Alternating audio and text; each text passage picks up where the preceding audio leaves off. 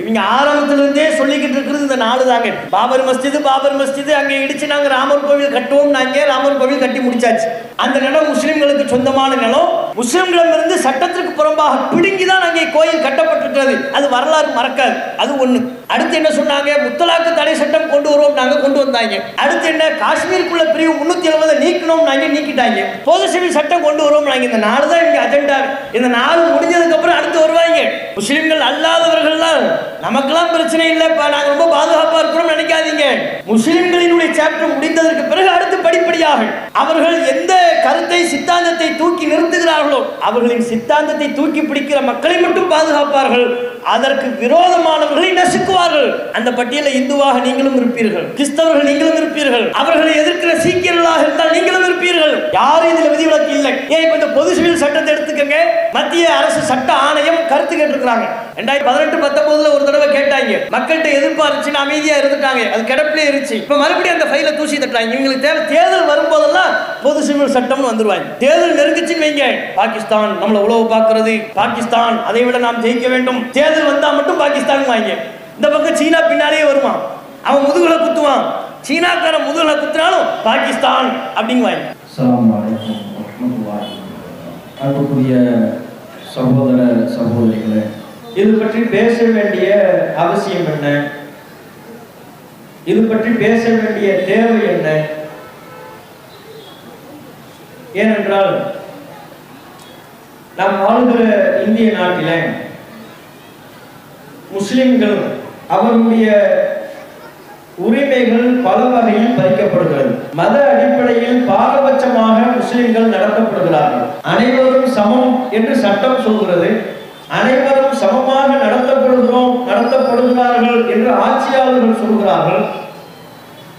ஆனால் யதார்த்த நிலையில் உண்மையிலேயே எல்லா மதத்தை சார்ந்தவர்களும் இந்தியாவில் சமமாகத்தான் நடத்தப்படுகிறார்களா என்றால் அது இல்லை என்பதுதான் நிதர்சனமாக. அது பல வகையில் வெளிப்படுகிறது.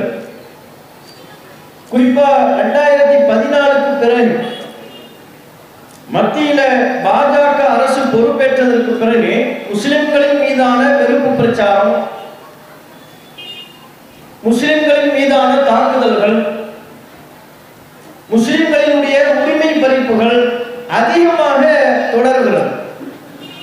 முஸ்லிம்களை குறிவைத்தே பல சட்டங்களை ஏற்றுகிறார்கள். 2014 முன்பு அப்படிப்பட்ட ஒரு நிலை இல்லை. அங்கு முன்பாக முஸ்லிம்கள் தாக்கப்பட்ட நிகழ்வு இருக்கிறது. குறிவைத்து தாக்கப்படுகிற நிலை மத்தியில பாஜக அரசு பொறுப்பேற்றதற்கு பிறகு அதிகரிக்கிறது. இந்த நாட்டில் சிறுபான்மை இன மக்களுக்கு எந்த விதமான உரிமையும் இல்லையோ என்கிற கேள்வியை எழுப்புகிறது, அச்சத்தை உண்டாக்குகிறது. நீங்க கூட பார்க்கலாம், நம்ம பிரதமர் அமெரிக்காவிற்கு பயணம் மேற்கொண்டிருக்கிறார். அமெரிக்காவுக்கு போன நேரத்தில் அமெரிக்காவினுடைய நாடாளுமன்றத்தில் மோடி உரையாற்றுகிறார் என்று சொல்லப்படுகிறது. நாடாளுமன்றத்தில் உள்ள அமெரிக்க பாராளுமன்றத்தில் உள்ள 70 எம்பிக்கள் அதற்கு எதிர்ப்பு தெரிவிக்கிறார்கள். மோடிஜி இங்க வந்தார் தான் எதிர்ப்புன்னா, அங்க போனால் எதிர்ப்பாரு, அமெரிக்காவுக்கு போனால் எதிர்ப்பு. 70 பாராளுமன்ற எம்பிக்கள் எதிர்ப்பு தெரிவிக்கிறார்கள். பாராளுமன்றத்தில் பிரதமர் மோடி அவர்கள் பேசுகின்ற பொழுது அமெரிக்க பாராளுமன்றத்தை விட்டு பல எம்பிக்கள் வெளிநடப்பு செய்கிறார்கள். அமெரிக்காவிற்கு வருகை தருகிறார் என்கிற செய்தியை கேள்விப்பட்ட மாத்திரத்தில் அமெரிக்காவின் பல பகுதிகளில் போராட்டம். பிரதமர் மோடியினுடைய வருகைக்கு எதிர்ப்பு தெரிவித்தார்கள். இவைகள் எல்லாத்திற்கும் என்ன காரணம்? எந்த பிரச்சனையை அவர்கள் முன்வைத்து இந்த கருத்துக்களை எல்லாம், இந்த எதிர்ப்புகளை எல்லாம் செய்தார்கள்? இந்தியாவில் சிறுபான்மையின மக்கள் எப்படி நடத்தப்படுகிறார்கள்? அவங்களுடைய கேள்வி அதுதான். இந்தியாவில் சிறுபான்மையின மக்களுக்கு உரிமை இல்லை, பாதுகாப்பு இல்லை. குறிப்பாக முஸ்லிம்கள் தொடர்ச்சியாக தாக்கப்படுகிறார்கள். இந்தியாவை ஆண்டு கொண்டிருக்கிற, ஆட்சி செய்து கொண்டிருக்கிற தங்கள் அரசு வேடிக்கை பார்க்கிறது. இதற்கு நாங்கள் எதிர்ப்பு தெரிவிக்கிறோம் என்று சொல்லி மோடியினுடைய வருகைக்கு எதிர்ப்பு தெரிவிப்பதை நம்ம பார்க்கிறோம். அமெரிக்காவினுடைய முன்னாள் அதிபர் R.அப அவர்கள் மிக தெளிவாக தன்னுடைய கருத்தை வெளிப்படுத்தினார். மோடி வருகை தருகிறார் என்பதை அறிந்த மாத்திரத்தில் பத்திரிகையாளர்களுக்கு அவர் சொன்னார், மோடி இடத்தில, இந்திய பிரதமரிடத்தில் அமெரிக்க அதிபர் ஜோ பைடன் அவர்கள் கேட்டறிய வேண்டும்.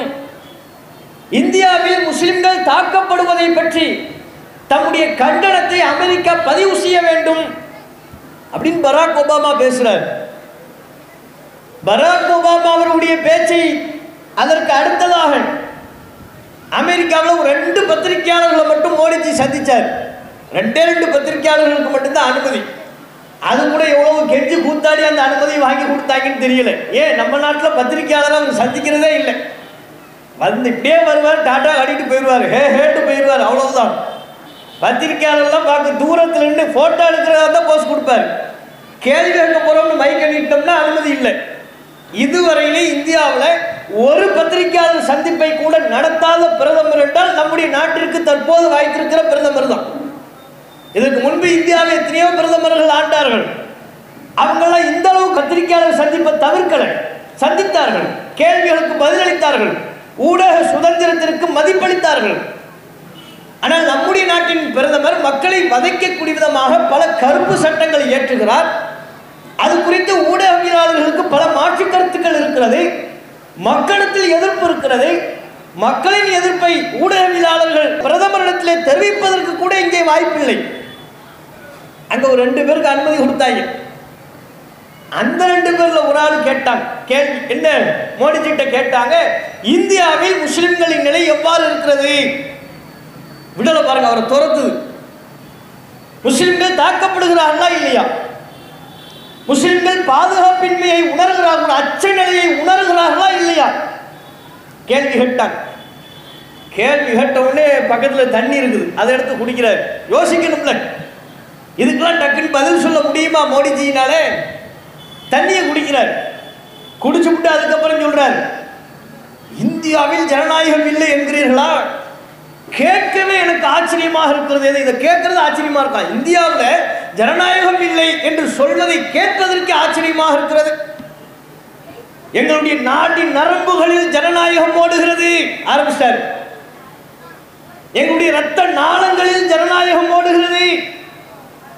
எங்களுடைய சிந்தனையில் சமத்துவமும் ஜனநாயகமும் செழித்தோங்குகிறது. இந்தியா என்றாலே சமத்துவம் தான், இந்தியா என்றாலே ஜனநாயகம் தான். அது எங்களுடைய நாட்டின் நரம்புகள் எல்லாம் ஓடிக்கொண்டிருக்கிறது என்கிற ஒரு பொய்யை, பச்சை பொய்யை பத்திரிகையாளருக்கு தெரிவிக்கிறார்.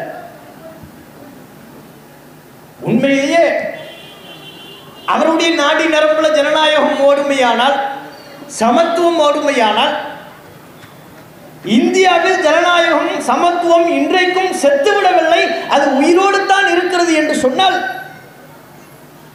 முஸ்லிம்களுக்கு எதிரான அத்தனை வெறுப்பு பேச்சுக்கள் பேசப்பட்ட பொழுது அதை எதிர்த்து ஒரு பிரதமராக மோடி அவர்கள் தம்முடைய எதிர்ப்பை பதிவு செய்தாரா?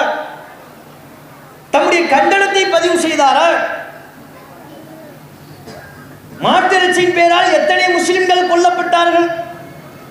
100க்கும் அதிகமான முஸ்லிம்கள் கொல்லப்பட்டார்கள். 2016 இவர் 14க்கு ஆட்சிக்கு வர்றார். 16 இந்த பஞ்சாயத்து ஆரம்பிக்குது. மாட்டிறைச்சியின் பேரால் முஸ்லிம்கள் படுகொலை செய்யப்படுகிற நிகழ்வு ஆரம்பித்து விட்டது. அஹ்லாக் என்கிற வயது முதிர்ந்த ஒரு முதியவரை கொலை செய்தார்கள். அடுத்த ஒரு வருஷத்துல பெஹ்லுக்கான் என்பவரை கொலை செய்தார்கள். அடுத்த 16 வயது இளைஞர் ஜுனைத் என்பவரை கொலை செய்தார்கள். இப்படியே தொடர்ச்சியாக 2019 மனித உரிமையியல் கணக்கீட்டின்படியே 44 முஸ்லிம்கள் மாட்டிறைச்சியின் பெயரால் அந்த சம்பவ இடத்திலேயே கொல்லப்பட்டிருக்கிறார்கள். 44 முஸ்லிம்கள் கொல்லப்பட்டிருக்கிறார்கள். 2019 மனித உரிமையியல் தருகிற புள்ளி விவரம். அதற்கு பிறகு பல சம்பவங்கள். 100க்கும் அதிகமான முஸ்லிம்கள் தற்போதைய தேதி வரையிலையும் 100க்கும் அதிகமான முஸ்லிம்கள் மாட்டிறைச்சியின் பெயரால் கொல்லப்பட்டார்கள். பொய்களை சொல்லி கொல்லப்பட்டார்கள். மாட்டை வாகனத்தில் ஏற்றிச் செல்கிறார் என்று சொல்லி தாக்கப்பட்டார்கள். வயது முதிர்ந்தவர் என்று அவர்கள் இரக்கம் காட்டவில்லை. சிறு வயது நபர், இளைஞர் என்று அவர்கள் பரிதாபப்படவில்லை. 16 வயது இளைஞன் சிறுவன் என்று கூட அவர்கள் பார்க்கவில்லை. இந்த நிகழ்வுகளை கண்டித்து மோடி அவர்கள் தெரிவித்த கருத்து என்ன? எந்த கண்டனத்தை நீங்கள் பதிவு செய்தீர்கள்? மங்கி பாத்து பேசுனீங்கல்ல, என்றைக்காவது எந்த மங்கி பாத்திலையாவது மாட்டு இறைச்சியின் பெயரால் முஸ்லிம்கள் கொல்லப்படுவதை கண்டித்து நீங்கள் பேசினீர்களா? எங்கள் நாட்டின் நரம்புகளில் ஜனநாயக ரத்தம் ஓடுகிறது என்றெல்லாம் அமெரிக்கா பச்சை பொய்யை பேச தெரிந்த மோடி அவர்கள் முஸ்லிம்கள் கொல்லப்பட்ட போது வேடிக்கை தானே பார்த்து கொண்டிருந்தார். என்ன கண்டனத்தை தெரிவித்தார்? கத்துவாங்கிற பகுதியில் ஆசிஃபாங்கிற ஒரு சிறுமி, அவரை 2-3 நபர்கள் சேர்த்து கற்பழித்து கொலை செய்து விடுகிறார்கள். ஒரு சிறுமியை கற்பழித்தார்கள், கொலையும் செய்து விட்டார்கள். கொலை செய்த நபர்கள், கற்பழிப்பில் ஈடுபட்ட நபர்கள் பிஜேபியை சார்ந்தவர்கள், அங்குள்ள பிஜேபியில் உள்ள ஆட்கள். இப்ப என்ன பிரச்சனை? இந்த கொலையை கண்டிக்கவில்லை என்பது ஒரு புறம். ஒரு சிறுமி ஆசிஃபா என்கிற ஒரு முஸ்லிம் மதத்தை சார்ந்த மார்க்கத்தை சார்ந்த ஒரு சிறுமி கற்பழிக்கப்பட்டிருக்கிறார். கோயில் கருவறையில் வைத்து கற்பழிக்கப்பட்டாள். தலையில் பெரும் பாறாங்களை தூக்கி நசுக்கப்பட்டு கொல்லப்பட்டாள். ஈவருக்குமே பார்க்கப்படாமல் கொல்லப்பட்டாள். இந்த சம்பவத்திற்காக நாடே தம்முடைய கண்டனத்தை, தம்முடைய துக்கத்தை வெளிப்படுத்திய பொழுது பிரதமர் மோடி அமைதி காத்தார். கருத்து சொல்லலை, கண்டிக்கலை. அந்த மாநிலத்தில் உள்ள பிஜேபி இந்த சம்பவத்தை கண்டிக்கவில்லை. கண்டிக்கலைங்கிறத தாண்டி அந்த குற்றவாளிகள், மாநிலத்தில் உள்ள கத்துவா பகுதியை சார்ந்த பிஜேபியை சார்ந்தவர்கள் தான் இந்த சம்பவத்தில் ஈடுபட்டவர்கள். அவர்களை பாதுகாப்பதற்காக வேண்டி போராட்டம் நடத்தினார்கள். கைது செய்யப்படக்கூடாது, பாதுகாக்க வேண்டும் என்று போராடினார்கள். அவர்கள் சிறையில் இருந்து வெளியே வருகின்ற பொழுது தேசிய கொடியை வைத்து வரவேற்றார்கள். தேசிய கொடி அவர்களுக்கு மாலையாக போட்டு வரவேற்றார்கள். ஒரு சிறுமியை கற்பழித்தவருக்கு. அப்படி என்றால் இங்கே எந்த பார்வை வெளிப்படுகிறது? 5 வயசு 6 வயசு சிறுமி கற்பழிக்கப்பட்டிருக்கிறாள், அது அவளுடைய கண்ணுக்கு தெரியவில்லை. கற்பழித்தவளுக்கு மாலை போடுகிறார்கள் என்றால், கற்பழித்தவளை சிறை வாசலில் சென்று அவர்களை வரவேற்கிறார்கள் என்றால், இந்தியாவின் தேசிய கொடியை அவர்கள் மீது போர்த்தி அவர்களுக்கு வரவேற்பு வழங்கப்படுகிறது என்றால், இங்கே எது பார்க்கப்படுகிறது? நீ எந்த பெண்ணை கற்பழித்தாயோ அவள் முஸ்லிம் பெண்மணி, அவளுக்கு இப்படிப்பட்ட நிலைதான் ஏற்பட வேண்டும். அந்த வெறுப்பு தானே தெரிகிறது. முஸ்லிம்களின் மீதான வெறுப்பை தவிர்த்து இதில் வேறு என்ன இருக்கிறது? அத்தனையிலேயும் இவர்கள் முஸ்லிம்களின் மீதான வெறுப்பை திட்டமிட்டு வெளிப்படுத்துகிறார்கள். அப்ப எங்களுடைய ரத்தத்தில் ஜனநாயகம் ஓடுகிறது, நாடின் நரம்புகள் சதை எல்லா இடத்திலையும் ஜனநாயகம் தான், சமத்துவம் தான் என்று சொல்லக்கூடிய பிரதமர் இந்த சம்பவங்களுக்கு என்ன கண்டனத்தை சொன்னீங்க? நீங்க கண் கலங்குனீங்களா? காஷ்மீர் ஃபைல்ஸ்ங்கிற அந்த பொய்யான படத்தை பார்த்து கண் கலங்கல் இல்லை. காஷ்மீர் ஃபைல்ஸ் படத்தை போய் பார்க்க போனார். கேரளா ஸ்டோரி படத்துக்கு ப்ரொமோட் பண்ணார். நம்ம நாட்டில் எந்த பிரதமரும் சினிமா படத்துக்கு ப்ரொமோட் பண்ணவே இல்லை. அதுக்கு விளம்பர தூதுவர்களா இல்லை, செயல்படவே இல்லை. நம்ம மோடிஜி சினிமா படத்துக்கும் ப்ரொமோட் பண்ணார், விளம்பர தூதுவரா இருந்தார். பொய்யான தரவுகளின் மேலே எடுக்கப்பட்ட காஷ்மீர் ஃபைல்ஸ் படத்தை பார்த்துட்டு வந்து கண்களெல்லாம் கலங்கி விட்டது என்று சொன்னார். கண்ணு கலங்கட்டும், பிரச்சனை இல்லை. முஸ்லிம்கள் கொல்லப்பட்ட போது உங்கள் கண்கள் கலங்கவில்லை? ஆசிஃபா கொல்லப்பட்ட போது, கற்பழிக்கப்பட்ட போது, அவளை கொலை செய்தவர்கள் தேசிய கொடியை அவர்கள் மீது அணிவித்தவர்களுக்கு வரவேற்பு அளிக்கப்பட்ட பொழுது அப்பெல்லாம் கண்ணு கலங்கலையே. அப்ப உங்க பார்வை விளங்குகிறதா? முஸ்லிம்னா ஒரு விதமா பார்க்கிறது, முஸ்லிம்களின் மீது வெறுப்பை விதைப்பது. முஸ்லிம்கள் செஞ்சா தப்பு, இவங்க செஞ்சா தப்பு இல்லை. இவர்கள் எப்போது முஸ்லிம்களை என்னவென்று சித்தரிப்பார்கள்? இந்த தேச நலனின் மீது அக்கறையே இல்லாதவர்கள், தேசத்தின் மீது அக்கறை இல்லாதவர்கள், தேச விரோதிகள் என்று. என்னமோ இவங்கெல்லாம் இந்திய சுதந்திரத்துக்காக வேண்டி ரத்தம் கொடுத்த மாதிரி, இவங்க பாட்டை முப்பாட்டை இவங்களுடைய முன்னோர்கள்லாம் இந்த நாட்டின் சுதந்திரத்திற்காக வேண்டி ரத்தம் கொடுத்தார்களா? ரத்தம் சிந்தினாங்களா? சுதந்திரத்துக்காக வேண்டி போராட்டம் நடந்த பொழுது பிஜேபி எங்க இருந்துச்சுன்னே தெரியாது. அவர்களுடைய சித்தாந்தவாதிகள் எங்கே போய் ஓடி ஒளிந்து கொண்டார்கள் என்பது தெரியாது. இந்தியா சுதந்திரமானதற்கு பிறகு நம்ம நாட்டின் பல தலைவர்கள் இந்த நாட்டை வலுவாக கட்டமைத்து விட்டதற்கு பிறகு ஆட்சி கட்டில் வந்து அமர்ந்து விட்டு இப்போது சொல்கிறார்கள், நாங்கள் தான் தேச பக்தர்கள், நீங்கள் தான் தேச விரோதி. இதே இடத்துல சில தினங்களுக்கு முன்பு பிஜேபியின் சார்பாக கூட பொதுக்கூட்டம் நடத்தினாங்க. 9 வருஷம் சாதனை, என்னத்தை சாதனை பண்ணி கிழிச்சிய இந்த நாட்டை இந்த அளவிற்கு கேடுகட்ட நிலைக்கு தள்ளிவிட்டதற்கு பிறகு 9 வருஷம் சாதனை பொதுக்கூட்டத்தை நடத்துறதுக்கு வெட்க வேண்டாம்? அதுவும் தமிழ்நாட்டில் நடத்துறாங்கன்னா எப்பேற்பட்ட ரோஷ உணர்வு உங்களுக்கு இருக்கு பாருங்க. தமிழ்நாட்டில் போய் 9 வருஷம் சாதனை. என்ன சாதனை பண்ணீங்க சொல்லுங்க? மக்கள் புரிந்து கொள்ளும்படி, மக்களுக்கு நன்மை தரக்கூடிய விதத்தில் இந்த 9 வருஷத்துல நீங்க பண்ண சாதனை என்ன? பாபர் மஸ்ஜித் பள்ளிவாசல் நிலம் முஸ்லிம்களுக்கு சொந்தமான நிலம். அந்த நிலத்தை முஸ்லிம்களிடமிருந்து பிடுங்கினீர்கள்.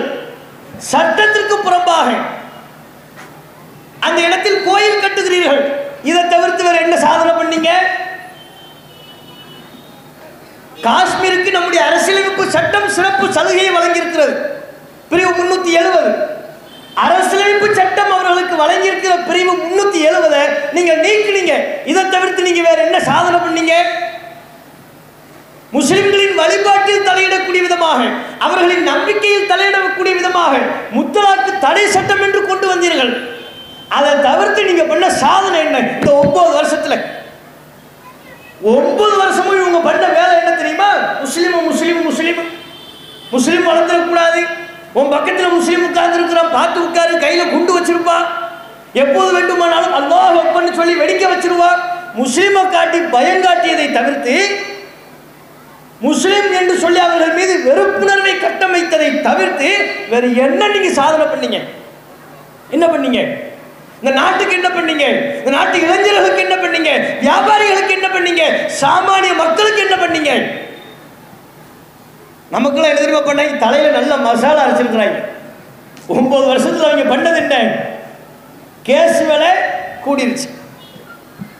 அதுக்கும் சொல்றாங்க, அது கேஸ் விலை கூடுனதெல்லாம் இந்த நாட்டின் பாதுகாப்புக்காக என்று மக்கள் சிரித்த வண்ணம் வாங்குகிறார்கள். கேஸை சிரிச்சுக்கிட்டே வாங்குறாங்க. அந்த கிறுக்கை எவன்னு தெரியல. எவன்டா கேஸ் விலையை அவ்வளோ ரூபாயை கொடுத்து சிரிச்சுக்கிட்டே வாங்குறாங்க. ஏப்பா பிஜேபி கட்சியில் உள்ளவன் சிரிச்சுக்கிட்டு வாங்கலாம், அவனுக்கு சிந்திக்கிற தன்மை இல்லை. அப்படி வாங்குவார்களே ஆனால் அது சரி. சாமானிய மக்கள் வாங்குறாங்களா? பெட்டிக்கடை வச்சிருக்கிறாங்கல்ல, அன்றாட பிழைப்புக்காக வேண்டி பெட்டிக்கடை வைத்து வியாபாரம் செய்யக்கூடியவர்கள் சொல்லட்டும். எவனா இருந்தாலும் அந்த நபர் தனிப்பட்ட நபரின் குற்ற செயலை பார்க்காம முஸ்லிம் செஞ்சா அதை ஒட்டி ஒட்டுமொத்த முஸ்லிம் சமூகத்தின் மீது பழிய போடுவது, ஒட்டுமொத்த முஸ்லிம் சமூகத்தையும் குற்றவாளி கூண்டில் நிறுத்துவது.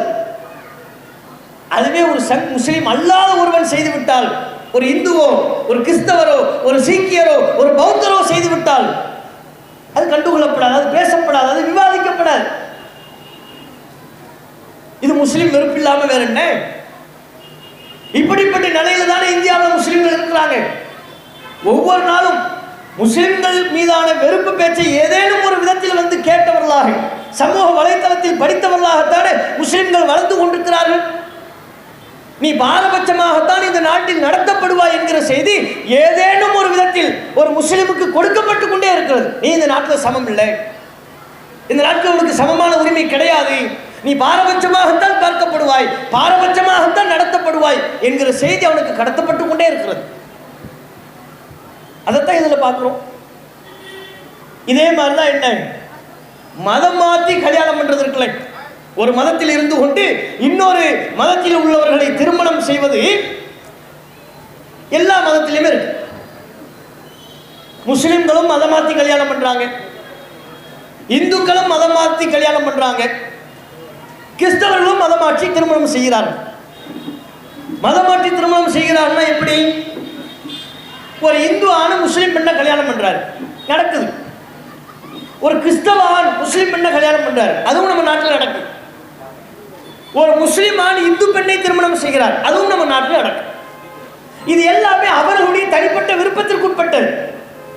அவங்கவுங்க சுயமா தேர்வு பண்ணி ஏதேனும் ஒரு பழக்கத்தின் பேரில், ஒரு தொடர்பின் பேரில் அந்த பெண்ணின் மீது அல்லது அந்த ஆணின் மீது ஈர்ப்பு கொண்டு திருமணம் செய்கிறார்கள்.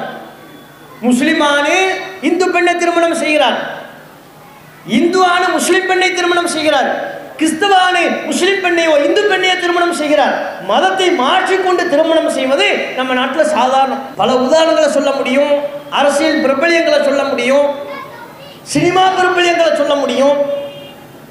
எத்தனையோ இந்து நடிகர்கள் முஸ்லிம் பெண்களை திருமணம் செய்திருக்கிறார்கள், இந்து சினிமா பட இயக்குநர்கள் முஸ்லிம் பெண்களை திருமணம் செய்திருக்கிறார்கள், இந்து அரசியல்வாதிகள் முஸ்லிம் பெண்களை கல்யாணம் பண்ணியிருக்கிறாங்க. பல உதாரணங்களை சொல்ல முடியும். பிஜேபியில் உள்ளவர்கள் தங்களுடைய வீட்டு பிள்ளைகளுக்கு, ஆண்களுக்கு, தங்களுடைய உறவுக்கார ஆண்களுக்கு முஸ்லிம் பெண்களை மருமக பிஜேபியில் உள்ளவங்க. இப்ப என்ன பிரச்சனை? இயல்பா இது நடந்து கொண்டிருக்கிறது. ஆனால் இந்த பிஜேபி சங் பரிவார சிந்தனை கொண்டவர்கள் இதை வைத்து முஸ்லிம்கள் மீது வெறுப்பு பிரச்சாரத்தில் ஈடுபடுறாங்க. என்ன, ஒரு இந்து ஆணு முஸ்லிம் கல்யாணம் பண்ணும் போது அதை பத்தி பேசுறது இல்லை. வேறு யாரும் மதத்தை மாத்தி திருமணம் செய்து கொண்டாலும் பஞ்சாயத்தில் பிரச்சனை இல்லை. அதுவே ஒரு முஸ்லிமான இந்து பெண்ணை கல்யாணம் பண்ணிட்டான்னு வைங்க, அவ்வளவுதான் கிளம்பிடுவாங்க. லவ் ஜிஹாத் செய்கிறார்கள், இந்து பெண்களை திட்டமிட்டு மதம் மாற்றுகிறார்கள், இந்து பெண்களை திட்டமிட்டு இவர்கள் காதலிக்கிறார்கள், மதத்தை மாற்ற வேண்டும் என்பதற்காகவே காதலிக்கிறார்கள். பிரச்சாரம் செய்யப்படுதா இல்லையா? பிஜேபி ஆளக்கூடிய பல மாநிலங்கள்ல மதமாற்ற தடை சட்டம் என்று ஒன்றை கொண்டு வருவதற்குண்டான அடிப்படை காரணமே இதுதான். இவங்க பொய்யா உருவாக்கிய லவ் ஜிஹாத் தான், இந்த பிரச்சாரம் தான். முஸ்லிம் ஆண்கள்லாம் திட்டமிட்டு இந்து பெண்களை லவ் பண்ணி காதல் பண்ணி ஜிஹாத் பண்ணி திருமணம் செய்து மதம் மாத்திடுறாங்க. இது மத வெறுப்புணர்வு பிரச்சாரம் தானே? இதுல உண்மை இருக்கா? உண்மையில முஸ்லிம் ஆண்கள்லாம் லவ் ஜிஹாதுங்கிற பேர்ல இந்து பெண்களை போய் காதலிக்கணும், அவங்கள போய் மதத்தை மாத்தி கல்யாணம் பண்ணணுங்கிற ஒரு திட்டமிடுதலோடு செயல்படுகிறார்களா? எல்லா மதத்துல இருக்கிற மாதிரி இங்குள்ளவனும் செய்யறான். இந்து ஆண்கள் முஸ்லிம் பெண்களை கல்யாணம் பண்றாங்க, அதுக்கு எந்த பேரும் வர்றதில்லை, அதுக்கு எந்த கலரும் இல்லை. கிறிஸ்தவ ஆண்கள் முஸ்லிம் பெண்களை கல்யாணம் பண்றாங்க, அதுக்கு எந்த பேரும் வர்றதில்லை, பிரச்சாரம் இல்லை. ஒரு முஸ்லிமான இந்து பெண்ணை கல்யாணம் பண்ணிட்டா மட்டும் லவ் ஜிஹாதுன்னு பேர் வருது. எப்படி வருது? இது யாரு கிளப்பி விட்டது? முழுக்க முழுக்க பிஜேபி கிளப்பி விட்ட பொய் பிரச்சாரம். இந்த நாட்டில் இயல்பா நடக்கிற காரணங்களுக்கெல்லாம் மதச்சாயம் பூசுறது. கொரோனாவுக்கு பரப்பட பேசினாங்க பாத்தீங்களா? கொரோனா வந்துச்சுல, எல்லா நாட்டிலையும் வந்துச்சு. சீனாவில் தொடங்கி எல்லா நாட்டுக்கும் வருது, இந்தியாவுக்கும் வந்துச்சு. எல்லா நாட்டிலையும் சீனாவிலிருந்து மற்ற நாடுகளுக்கெல்லாம் இந்த நோய் வந்த பொழுது நோயா பார்த்தான். இந்தியாவில் வந்த பொழுது மட்டும் அதுக்கு என்ன பேர் வச்சான்? கொரோனா ஜிஹாது. அதுக்கு ஒரு ஜிஹாத் சட்டம். இவங்க எதுக்கு ஜிஹாத் சேர்க்கணுங்கிற வரையறையே கிடையாது. கொரோனா ஜிஹாத் இது தப்லீக் ஜமாத்காரங்க தான் கொண்டு வந்துட்டாங்க.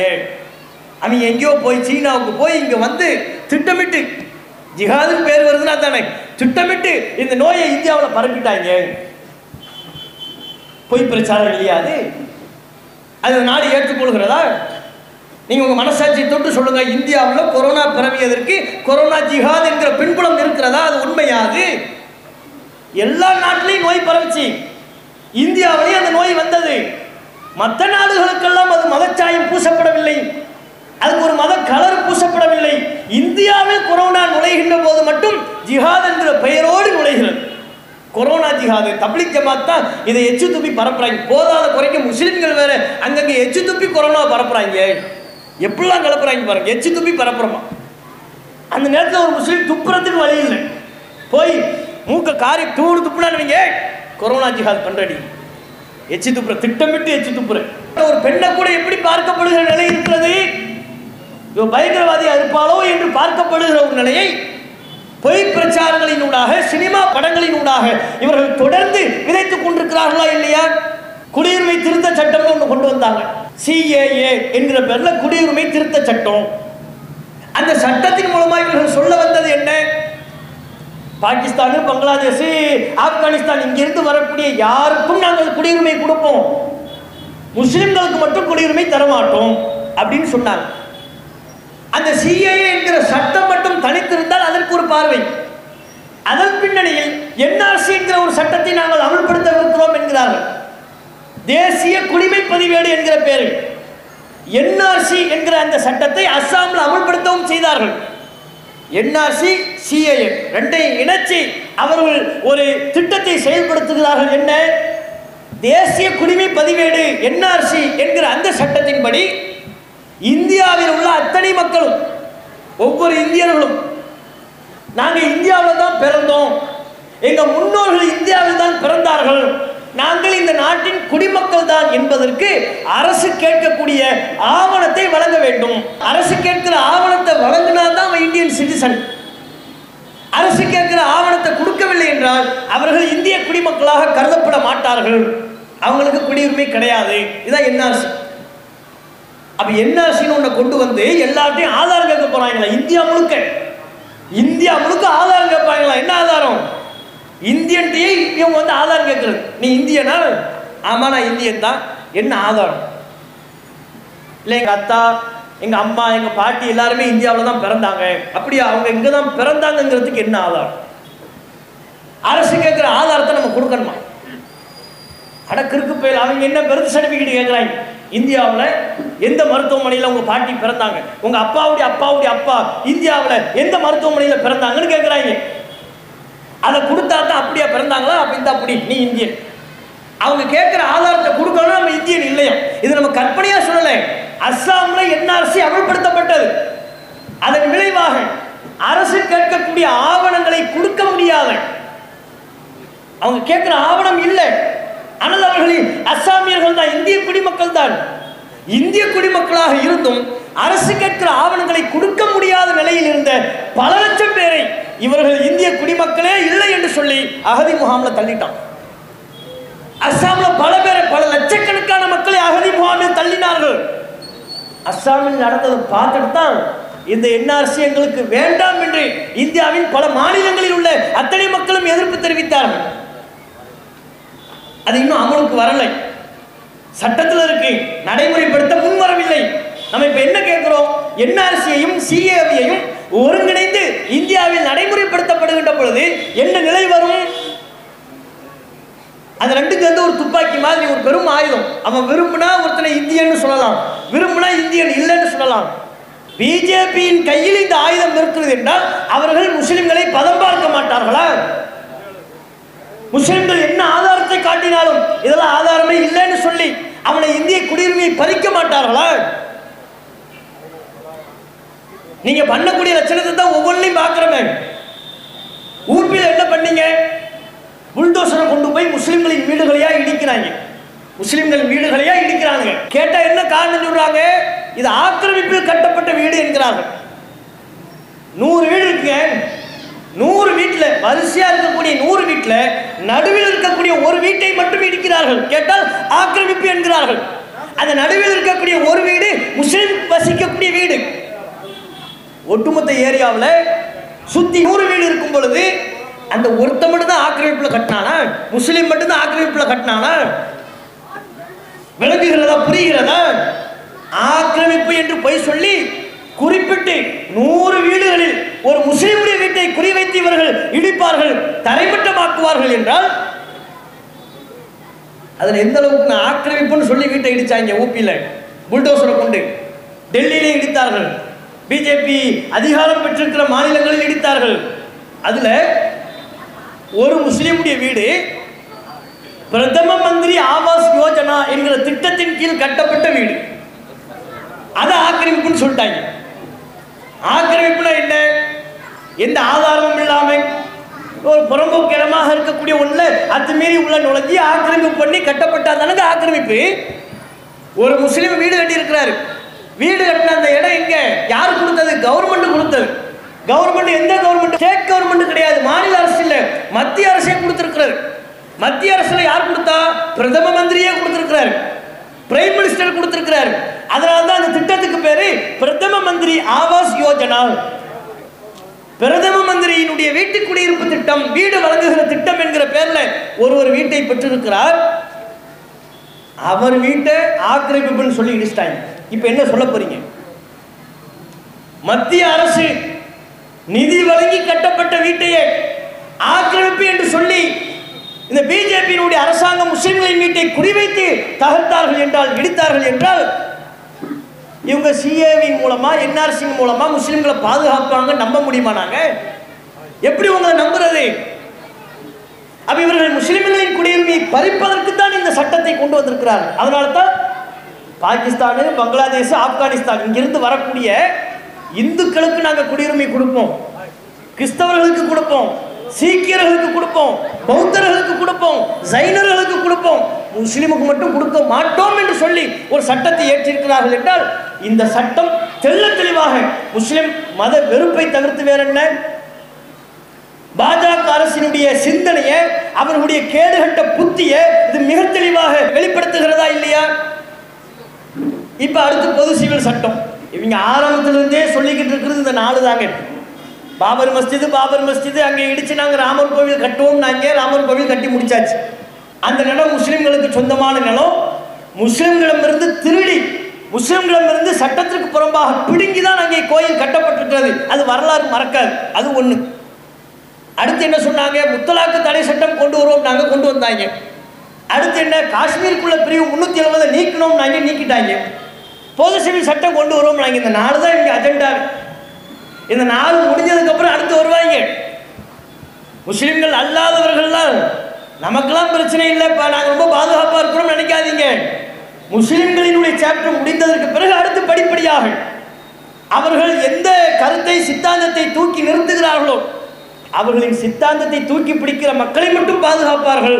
அதற்கு விரோதமானவர்களை நசுக்குவார்கள். அந்த பட்டியலில் இந்துவாக நீங்களும் இருப்பீர்கள், கிறிஸ்தவர்கள் நீங்களும் இருப்பீர்கள், அவர்களை எதிர்க்கிற சீக்கியர்களாக இருந்தால் நீங்களும் இருப்பீர்கள். யாரும் இதில் விதிவிலக்கு இல்லை. ஏன் இப்போ இந்த பொது சிவில் சட்டத்தை எடுத்துக்கங்க. மத்திய அரசு சட்ட ஆணையம் கருத்து கேட்டிருக்கிறாங்க. 2018-19 ஒரு தடவை கேட்டாங்க. மக்கள்கிட்ட எதிர்ப்பா இருந்துச்சுன்னு அமைதியாக இருந்துட்டாங்க. அது கிடப்பிலே இருந்துச்சு. இப்போ மறுபடியும் அந்த ஃபைலை தூசி தட்டுறாங்க. இவங்களுக்கு தேவை தேர்தல் வரும்போதெல்லாம் பொது சிவில் சட்டம்னு வந்துடுவாங்க. தேர்தல் நெருங்கிச்சுன்னு வைங்க, பாகிஸ்தான் நம்மளை உளவு பார்க்கறது, பாகிஸ்தான் அதை விட நாம் ஜெயிக்க வேண்டும். தேர்தல் வந்தால் மட்டும் பாகிஸ்தான் வாங்க. இந்த பக்கம் சீனா பின்னாலேயே வருவான். அவன் முதுகுல குத்துவான். சீனாக்காரன் முதுகுல குத்துனாலும் பாகிஸ்தான் அப்படிங்குவாங்க. சீனாக்காரன் லடாக்ல எல்லையை பறித்து கொண்டிருப்பான். அதை பற்றி பேச மாட்டார் மோடிஜி. பாகிஸ்தான். சீனாவில் உள்ளவன் அருணாச்சல பிரதேசத்தில் உள்ள பல பகுதியை எடுத்துக்கொள்வான். நாட்டின் எல்லையை தாரை பார்ப்பார்கள். அதை பற்றி பேச மாட்டார்கள். பாகிஸ்தான். சீனாக்காரன் இங்க வரை வந்துட்டாலும் பக்கத்தில் வந்து விட்டான் என்று சொன்னாலும் அதை பற்றி இவர்கள் கவலை இல்லை. அப்ப தேர்தல் நேரம் வரும்போதெல்லாம் பாகிஸ்தானு, பாபர் மஸ்ஜிது, முஸ்லிம்களு, தலாக்கு, அது இது என்று சொல்லி கொண்டிருந்த இவர்கள் இப்ப நெருங்கக்கூடிய காரணத்தினால பொது சிவில் சட்டம் எடுத்துக்கிறாங்க. இந்த பொது சிவில் சட்டம் என்ன? இந்தியாவில் எல்லா மக்களும் வாழ்ந்து கொண்டிருக்கிறோம். அனைவருக்கும் ஒரே அரசியலமைப்பு சட்டத்தை நாம் ஏற்றுக்கொண்டிருக்கிறோம் என்றால் அனைவருக்கும் ஒரே சிவில் சட்டம் தான் இருக்க வேண்டும். ஒவ்வொருவருக்கும் ஒவ்வொரு விதமான சிவில் சட்டம் இருப்பது இந்த தேசத்திற்கு அவமானம். அப்படித்தான் இவங்க இந்த பிரச்சாரத்தை ஆரம்பிச்ச கோர்ட்ல தான் சொல்லியிருக்கிறாங்க. ஒவ்வொருவருக்கும் ஒவ்வொரு விதமான சிவில் சட்டம் இருப்பது இந்த தேசத்திற்கு அவமானம் என்கிற கருத்தை மத்திய அரசு தான் நீதிமன்றத்தில் சொல்லியிருக்கிறது. தேசத்துக்கு அவமானம். அதனால என்னப்பா, அதனால எல்லாருக்கும் இருக்கக்கூடிய சிவில் சட்டத்தை நாங்கள் ஒன்றாக்க போறோம். ஒரே சிவில் சட்டம், பொது சிவில் சட்டம். நம்ம இந்த நாட்டில் பல வகையில் பல்வேறு விதமான சட்டங்கள் இருப்பதை போல அனைவருக்கும் ஒரே சிவில் சட்டத்தை நாங்கள் கொண்டு வர போறோம் என்கிறார்கள். சரி, இப்ப என்ன வேறுபாடு? எதை மாற்றுவதற்கு இவர்கள் துடித்துக் கொண்டிருக்கிறார்கள்? நம்ம நாட்டை பொறுத்தவரை முஸ்லிம்களாக இருந்தால் அவங்களுக்கு கிரிமினல் சட்டம் எல்லாமே ஒண்ணுதான், சிவில் சட்டமும் ஒண்ணுதான். அனைவருக்கும் இந்த நாட்டில் உள்ள எல்லா மக்களுக்கும் கிரிமினல் சட்டமா இருந்தாலும் சரி, கொலை செஞ்சிட்டான் ஒரு முஸ்லிம், கொலை செஞ்சா அவனுக்கு என்ன தண்டனையோ அதே தண்டனை தான் ஒரு இந்துவுக்கும், அதே தண்டனை தான் கிறிஸ்தவருக்கும். திருடி விட்டால் அது முஸ்லிமுக்கு என்ன தண்டனை வழங்கப்படுமோ அதே தான் இந்துவுக்கும், அதே தான் கிறிஸ்தவருக்கும். இப்படி கிரிமினல் சார்ந்தும் சிவில் சார்ந்தும் கூட அனைவருக்கும் ஒரே சட்டமாகத்தான் இருக்கிறது. ஒரு 4-5 விஷயத்துல மட்டும் முஸ்லிம்களுக்கு தனி சட்டம் வழங்கப்பட்டிருக்கிறது. முஸ்லிம்களுக்கு மட்டுமல்ல, முஸ்லிம்களுக்கு 4-5 விஷயத்தில் வழங்கப்பட்டிருப்பதை போல இந்தியாவில் எல்லா இன மக்களுக்கும் தனி சட்டம் வழங்கப்பட்டிருக்கிறது. இந்துக்களுக்கு தனி சட்டம் இருக்கிறது, கிறிஸ்தவர்களுக்கு தனி சட்டம் இருக்கிறது, சீக்கியர்களுக்கு இருக்கிறது, மலைவாழ் மக்களுக்கு இருக்கிறது, பழங்குடியின மக்களுக்கு இருக்கிறது. ஒரு 4-5 விஷயத்துல, எல்லா விஷயத்திலையும் கிடையாது. இப்ப வீடு வாடகையில் இருக்கிறோம்ல, இது சிவில் விவகாரம் தான். நீங்க உங்க வீட்டை ஒருத்தனுக்கு வாடகை கொடுத்துருக்கிறீங்க, பஞ்சாயத்து ஆயிடுச்சு, பிரச்சனை ஆயிடுச்சு. முஸ்லிம்ங்கிறதுனால உங்களுக்கு தனி சட்டமா, இந்துங்கிறதுனால அவருக்கு பிரத்யேகமா வேறு சட்டமா? எல்லாருக்கும் ஒரே சட்டம் தான். ஒரு நம்ம வீட்டையோ நம்ம கடையையோ ஒருவருக்கு வாடகைக்கு விடுகிறோம், அதில் பிரச்சனை ஏற்பட்டு விட்டது என்றால் அது சிவில் விவகாரம். அந்த விவகாரத்தில் எல்லாருக்கும் ஒரே சட்டம் தான். அப்ப எதை இவங்க ஒன்னாக்க போறோம்ங்கிறாங்க, பொது சிவில் கொண்டு வர போறோம்ங்கிறாங்க. எதை சொல்றாங்க இவங்க? முஸ்லிம்கள் திருமண விவகாரத்தில் தனி சட்டம் இருக்கு. திருமணத்துல, சொத்து பிரிக்கிறதுல, விவாகரத்துல, ஒரு குழந்தையை தத்தெடுப்பது, இந்த 4 விஷயத்துல முஸ்லிம்களுக்கு தனி சட்டம் இருக்கிறது. திருமணத்தை பொறுத்தவரையிலையும் இந்து சட்டம் என்னவோ அது முஸ்லிம்களுக்கு அப்ளை ஆகாது, முஸ்லிம்களுக்கு தனி சட்டம் இருக்கிறது. நம்ம சட்டத்தின்படி தான் நீதிமன்றமே நமக்கு தீர்ப்பளிப்பாங்க. கணவன் மனைவிக்கு மத்தியில் பஞ்சாயத்து பிரச்சனை, கோர்ட்டுக்கு போறோம், திருமணம் விவகாரத்தில் நமக்கு தீர்ப்பளிக்கின்ற பொழுது முஸ்லிம்களுக்கு திருமண சட்டத்தில் என்ன சலுகை வழங்கப்பட்டிருக்கிறதோ அந்த சலுகையின்படி நமக்கு தீர்ப்பளிப்பார்கள். சொத்து பங்கீடு, இந்து மக்களுக்கு என்ன சொத்து பங்கீடு சட்டமோ அது நமக்கு கிடையாது.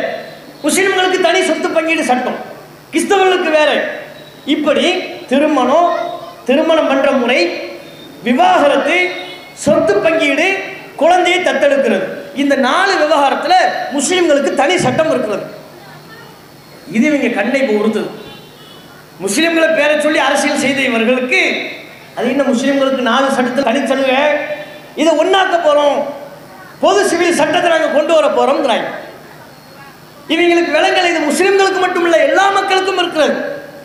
பாருங்க, இன்னைக்கு நீங்க தினத்தந்தி எடுத்து பாருங்க, அதுல முக்கிய செய்தியாக இடம்பெற்றிருப்பது எது தெரியுமா?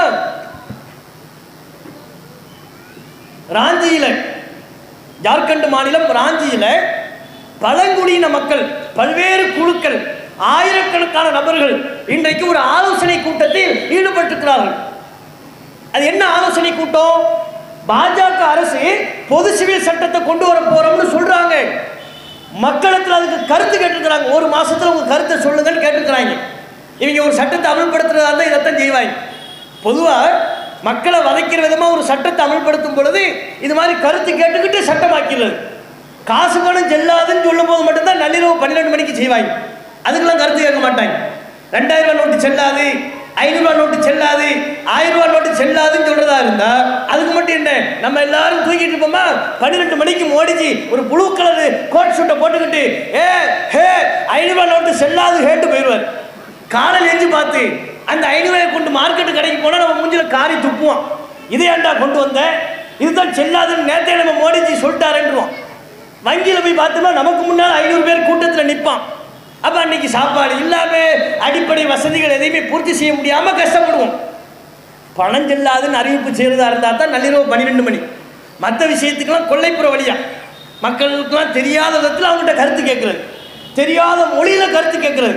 இப்போ அப்படி கேட்டுக்கிறாங்க. இப்போ பழங்குடியின மக்கள் எல்லாரும் இன்னைக்கு என்ன ஆலோசனை தெரியுமா? பாஜக அரசு பொது சிவில் சட்டத்தில் கருத்து கேட்குறாங்க. இந்த பொது சிவில் சட்டத்தை நாம் அமுல்படுத்த விடக்கூடாது, நடைமுறைப்படுத்த விடக்கூடாது, இதற்கு நாம் அனைவரும் ஒருங்கிணைந்து எதிர்ப்பு தெரிவிக்க வேண்டும் என்று ஜார்க்கண்ட் மாநிலத்தில் உள்ள பழங்குடியின மக்கள் ஒரு தீர்மானம் போட்டிருக்கிறாங்க. என்ன காரணம்? அவங்களே சொல்றாங்க, பழங்குடியின மக்கள் நமக்கு இந்த அரசியலமைப்பு சட்டம், இந்த நாட்டில் நமக்கு பல சிறப்பு சலுகைகள் இருக்கு. நாகபுரி குத்தகை சட்டம் சொல்லி ஒரு சட்டம் இருக்கு, நம்ம நிலத்தை பாதுகாக்கிற சட்டம். அவங்க நிலத்தை போய் வாங்குறதா இருந்தா இங்கு உள்ள நம்மளுடைய நிலத்தை வாங்குவதை போல் வாங்க முடியாது. பழங்குடியின மக்களை யாரும் ஏமாத்தி நிலம் வாங்கிடலாம், அம்பானி ஏமாத்திடலாம், அதானி ஏமாத்திடலாம், அல்லது அம்பானி அதானிக்கு நண்பர்களாக இருப்பவர்கள் ஏமாத்திடலாம்னு சொல்லி அவங்க நிலத்தை பாதுகாப்பதற்கு ஒரு சட்டம் அது. அப்ப நாகபுரி, சோட்டா நாகபுரி குத்தகை சட்டம்னு ஒரு சட்டம் இருக்கிறது, சந்தால் பர்கனாஸ் குத்தகை சட்டம் இருக்கு. இது மாதிரி பழங்குடியின மக்கள் நமக்கு பல உரிமைகளை, பல சிறப்பு சலுகைகளை இந்த நாடு நமக்கு சட்டமா அனுமதி வழங்கியிருக்கிறது. பொது சிவில் சட்டம் வந்தால் இது எல்லாமே போயிடும். நம்ம நிலம் நம்ம கையில் இருக்காது, கார்பரேட்டுகள் நம்மிடமிருந்து பறித்து விடுவார்கள். சிறப்பு சட்டத்தின் மூலம் நம்முடைய நிலத்தை பாதுகாக்க இயலாது, நம்முடைய கலாச்சாரத்தை பாதுகாக்க இயலாது. இன்னும் அந்த பழங்குடியின மக்கள் சொல்றாங்க, நம்ம திருமணத்துக்குன்னு ஒரு முறையை நம்ம கடைபிடிப்போம். ஒவ்வொருத்தவங்களுக்கும் ஒரு முறை இருக்கும்ல. இந்து மதத்திலேயே குறிப்பிட்ட சமூகத்தை சார்ந்தவர்கள் ஒரு முறையை கடைபிடிப்பார்கள். அம்மி மிதிச்சு அருந்ததை பார்த்து அப்படின்னு பல விஷயங்களை சொல்லி ஒரு திருமணத்தில் ஈடுபடுவார்கள். இப்படி ஒவ்வொரு இன மக்களுக்கும், ஒவ்வொரு குழு மக்களுக்கும் ஒரு கலாச்சாரம் இருக்கு. பழங்குடியின மக்கள் அவங்க சொல்றாங்க, நம்ம திருமணத்துக்குன்னு ஒரு கலாச்சாரம் இருக்கு, ஒரு மரபு இருக்கிறது, சொத்துக்களை பங்கீடு செய்து கொடுப்பதில் நமக்கு ஒரு மரபு இருக்கிறது. அந்த மரபை எல்லாம் உடைக்கிற விதமா, அந்த மரபை எல்லாம் பறிக்கிற விதமா பாஜக அரசு இந்த பொது சிவில் சட்டத்தை கொண்டு வர போறாங்க. இதை நாம ஏற்றுக்கொள்ள கூடாது தீர்மானம் எழுதியிருக்கிறான். அவனுக்கு தெரியுது, பழங்குடியின மக்கள் அவர்களே இந்த சட்டத்தில் உள்ள ஆபத்தை உணர்ந்து இதை ஏற்றுக்கொள்ள மாட்டோம் என்று டிக்ளேர் பண்றாங்க. காரணம் என்ன? இந்த சட்டம் வந்தால் முஸ்லிம்களுக்கு மட்டும் ஆபத்தல்ல, அத்தனை சமூக மக்களுக்கும் ஆபத்து. ஒற்றை கலாச்சாரத்தில் நம்மை கொண்டு வந்து நிறுத்த பார்க்கிறார்கள். உங்களுக்கு ஒரு கலாச்சாரம் இருக்கும், இந்துவாக இருப்பதால் அத்தனை இந்துக்களுக்கும் ஒரே கலாச்சாரம் அல்ல, ஒவ்வொரு பிரிவை சார்ந்தவர்களுக்கும் ஒவ்வொரு கலாச்சாரம் இருக்கிறது. இவங்க பொது சிவில் சட்டம்னு கொண்டு வந்து அத்தனை கலாச்சாரத்தையும் ஒழிச்சிட்டு இதெல்லாம் இல்லைன்னு சொல்லி அவன் ஒன்று சொல்வானா, யூனிஃபார்மாக ஒன்று சொல்வானா. அதை நம்ம எல்லாரும் ஏற்றுக்கணுமா? நம்ம அரசு திருமணம் என்று ஒரு முறை நம்முடைய திருமணத்தை ஏற்றுக்கொள்வதா இருந்தால் நம்ம முறைப்படி இப்போ திருமணம் செய்யறப்பல இதை ஏற்றுக்கொள்ளலாம். அவன் ஒரு முறையை சொல்வாங்க, அந்த முறைப்படி திருமணம் செய்தால்தான் அது அங்கீகரிக்கப்படும். இது தேவையா? இது எல்லாருடைய உரிமையை பறிக்கிறது இல்லையா? அனைத்து சமூக மக்களுடைய உரிமையை பறிக்கக்கூடிய ஒரு தவறான ஒரு சட்டம் இல்லையா இது? கேட்டா என்னவா? அது எப்படி இந்தியாவில் இந்தியா என்பது ஒரு நாடாக இருக்கிறது, முஸ்லிம்களுக்கு தனி சட்டம், இந்துக்களுக்கு தனி சட்டம், கிறிஸ்தவர்களுக்கு தனி சட்டம்னா இந்த தனி சட்டத்தால் தேசத்திற்கு அவமானம். ஓ, இது உங்களுக்கு அவமானமா இருக்கும்? எல்லாருக்கும் ஒரே சட்டமா இருக்கணுமா? வேற வேற சட்டமா இருந்தால் அது அவமானமா? சரி, தமிழ்நாட்டில் மதுபானம் தனியார் விற்கக்கூடாது, அப்படித்தானே? அரசு தான் விற்பனை செய்யலாம், தனியார் விற்பனை செய்வதற்கு அனுமதி இல்லை. பாண்டிச்சேரியில் தனியார் விற்பனை செய்யலாம்ல? பாண்டிச்சேரியில் எந்த ஹோட்டலில் பார்த்தாலும் சரக்கு இருக்கும். ஒரு ஹோட்டலில் போய் சாப்பாடு சாப்பிட்றவங்க சேர்த்து சரக்கையும் கூட குடிக்கலாம், அங்கே தடை கிடையாது. அப்போ தமிழ்நாட்டில் மதுபானத்திற்கு தடை, தனியார் விற்பனை செய்யக்கூடாது, பாண்டிச்சேரியில் மதுபான விற்பனை செய்யலாம், அங்கே அனுமதி அப்படின்னு உள்ள இந்த வேறுபாடு தேசத்துக்கு அவமானம் இல்லையா? இதை முதல் யூனிஃபார்ம் ஆக்க வேண்டியதானே? இதை முதல் ஒன்றா சரி, இங்கே தடை, அங்கே அனுமதி. மதுபானம் தமிழ்நாட்டில் தடை, பாண்டிச்சேரியில் அனுமதி. இந்த சட்டம் வேறுபட்டிருப்பது உங்களுக்கு அவமானமா தெரியல? அதை விடுவோம். விபச்சாரம் என்ன? நட்சத்திர விடுதியில் அறகுற டான்ஸ் ஆடுறாங்கல்ல, ரெட் லைட் ஏரியாங்கிறாங்கல்ல, விபச்சாரத்தை ஒரு லாட்ஜில் நடத்துவதற்கு பப்ளிக்கா ஒரு லாட்ஜில் இது விபச்சார விடுதி என்று போட்டு நடத்துவதற்கு தமிழ்நாட்டில் அனுமதி இருக்கா? கேரளாவில் அனுமதி இருக்கா? மும்பையில் அனுமதி இருக்கு. மும்பையில் ரெட் லைட் ஏரியா என்று சொல்லி அந்த பகுதியில் இது விபச்சார விடுதி என்று சொல்லி போர்டு வைக்கலாம். இது உங்களுக்கு அவமானமா இல்லை? தூணு துப்புற மாதிரி இல்லை? தமிழ்நாட்டில் தடை, கேரளாவில் தடை, பாண்டிச்சேரியிலையும் தடை, விபச்சார விடுதி நடத்துவதற்கு தடை. ஆனால் மும்பையில் பண்ணலாம், மகாராஷ்டிராவில் பண்ணலாம் என்கிற இந்த பாகுபாடு உங்களுக்கு அவமானமா இல்லையா? வரி எல்லா நாட்டுக்கும் ஒன்றா இருக்கா? எல்லா மாநிலத்துக்கும் ஒன்றா இருக்கா? வரி விதிக்கிறாங்கல்ல. ஒரு கார் வாங்கினோம்னா தமிழ்நாட்டில் வாங்கினா இப்போ தான் ஜிஎஸ்டின்னு ஒன்று கொண்டு வந்துருக்குறாங்க. இதுவரையில என்ன நிலைமை? இப்போதும் கூட ஒரு கார் வாங்கினா தமிழ்நாட்டுக்கு ஒரு வரி, கேரளாவுக்கு ஒரு வரி, பாண்டிச்சேரிக்கு ஒரு வரி. அதனால தான் என்ன, தமிழ்நாட்டில் கார் வாங்குறவன் அந்த வரி குறைவை கவனத்தில் கொண்டு பாண்டிச்சேரியில் போய் ரெஜிஸ்டர் பண்ணிட்டு வருவான். தமிழ்நாட்டுக்காரனா இருப்பான், பாண்டிச்சேரியில் போய் கார் வாங்குறது ஏன்? இங்கே வரி கூட, அங்கே வரி கம்மி. இதெல்லாம் ஒன்றா இல்லை? டோல்கேட்டில் எல்லா வரியும் ஒன்றா இருக்கா? ஒருத்தர் 70 ரூபா வாங்குறான், 15 வருஷமாக வாங்கிட்டு இருக்கிறான். எதுக்கு வாங்குறான் நமக்கும் தெரியல, அவனுக்கும் தெரியல. ஏன்டா அங்கே வரி வாங்கிட்டு இருக்கிறீங்க? சொன்னாங்க வாங்கிட்டு இருக்கிறோம். எப்பண்டா வந்தீங்க? அது 20 வருஷமாக நாங்கள் அங்கே தான் உட்காந்துக்கிட்டு இருக்கிறோம். அவன் எப்போ ரோடு பட்டானே தெரியல. நம்ம கண் கொண்டு அங்கே ரோடு இருந்த மாதிரி தான் இருக்குது. திடீர்னு வர்றான், ஒரு டோல்கேட்டை போடுறான், 100 ரூபா தாங்குறான், 50 ரூபா தாங்க, 70 ரூபா தாங்கட்டா, நாங்கள் தான் ரோடு போட்டோம் அப்படிங்கிறான். வருஷ கணக்கில் தலைமுறையாக டோல்கேட்டில் வரி வாங்கி கொண்டிருக்கிறான். எல்லா டோல்கேட்லையும் ஒரே மாதிரியாக வரி வாங்குறாங்க, ஒரே மாதிரியாக பணம் வாங்குறாங்க. ஒருத்தர் 70ங்கிறான், ஒருத்தர் 50ங்கிறான், ஒருத்தர் 100ங்கிறான், ஒருத்தர் 200ங்கிறான். அப்போ வரி விதிப்பு வித்தியாசப்படுகிறது, மதுபான அனுமதி தடையில் வித்தியாசப்படுகிறது, விபச்சாரத்தை அனுமதிக்கிறதுலையும் தடை செய்வதிலையும் வித்தியாசப்படுகிறது. இதெல்லாம் யூனிஃபார்மா இல்லை. இது இவங்களுக்கு அவமானமா தெரியல. எது மட்டும் அவமானமா தெரிகிறது?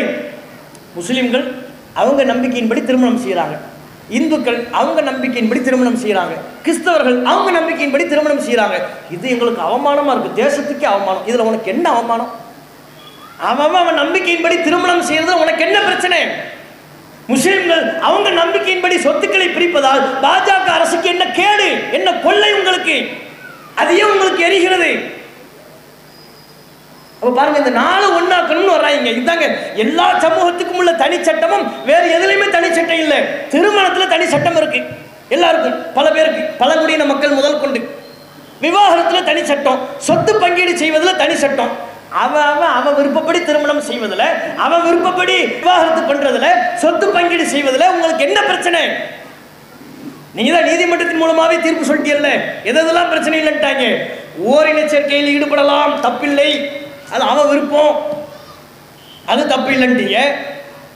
கள்ளக்காதலே தப்பு இல்லைன்ட்டாங்க. இப்போ ஏன் அவர்களுக்கும் ஒரு உணர்வு இருக்கிறதா இல்லையாங்கிற, என்னமோ பெரிய புனித உணர்வா அது?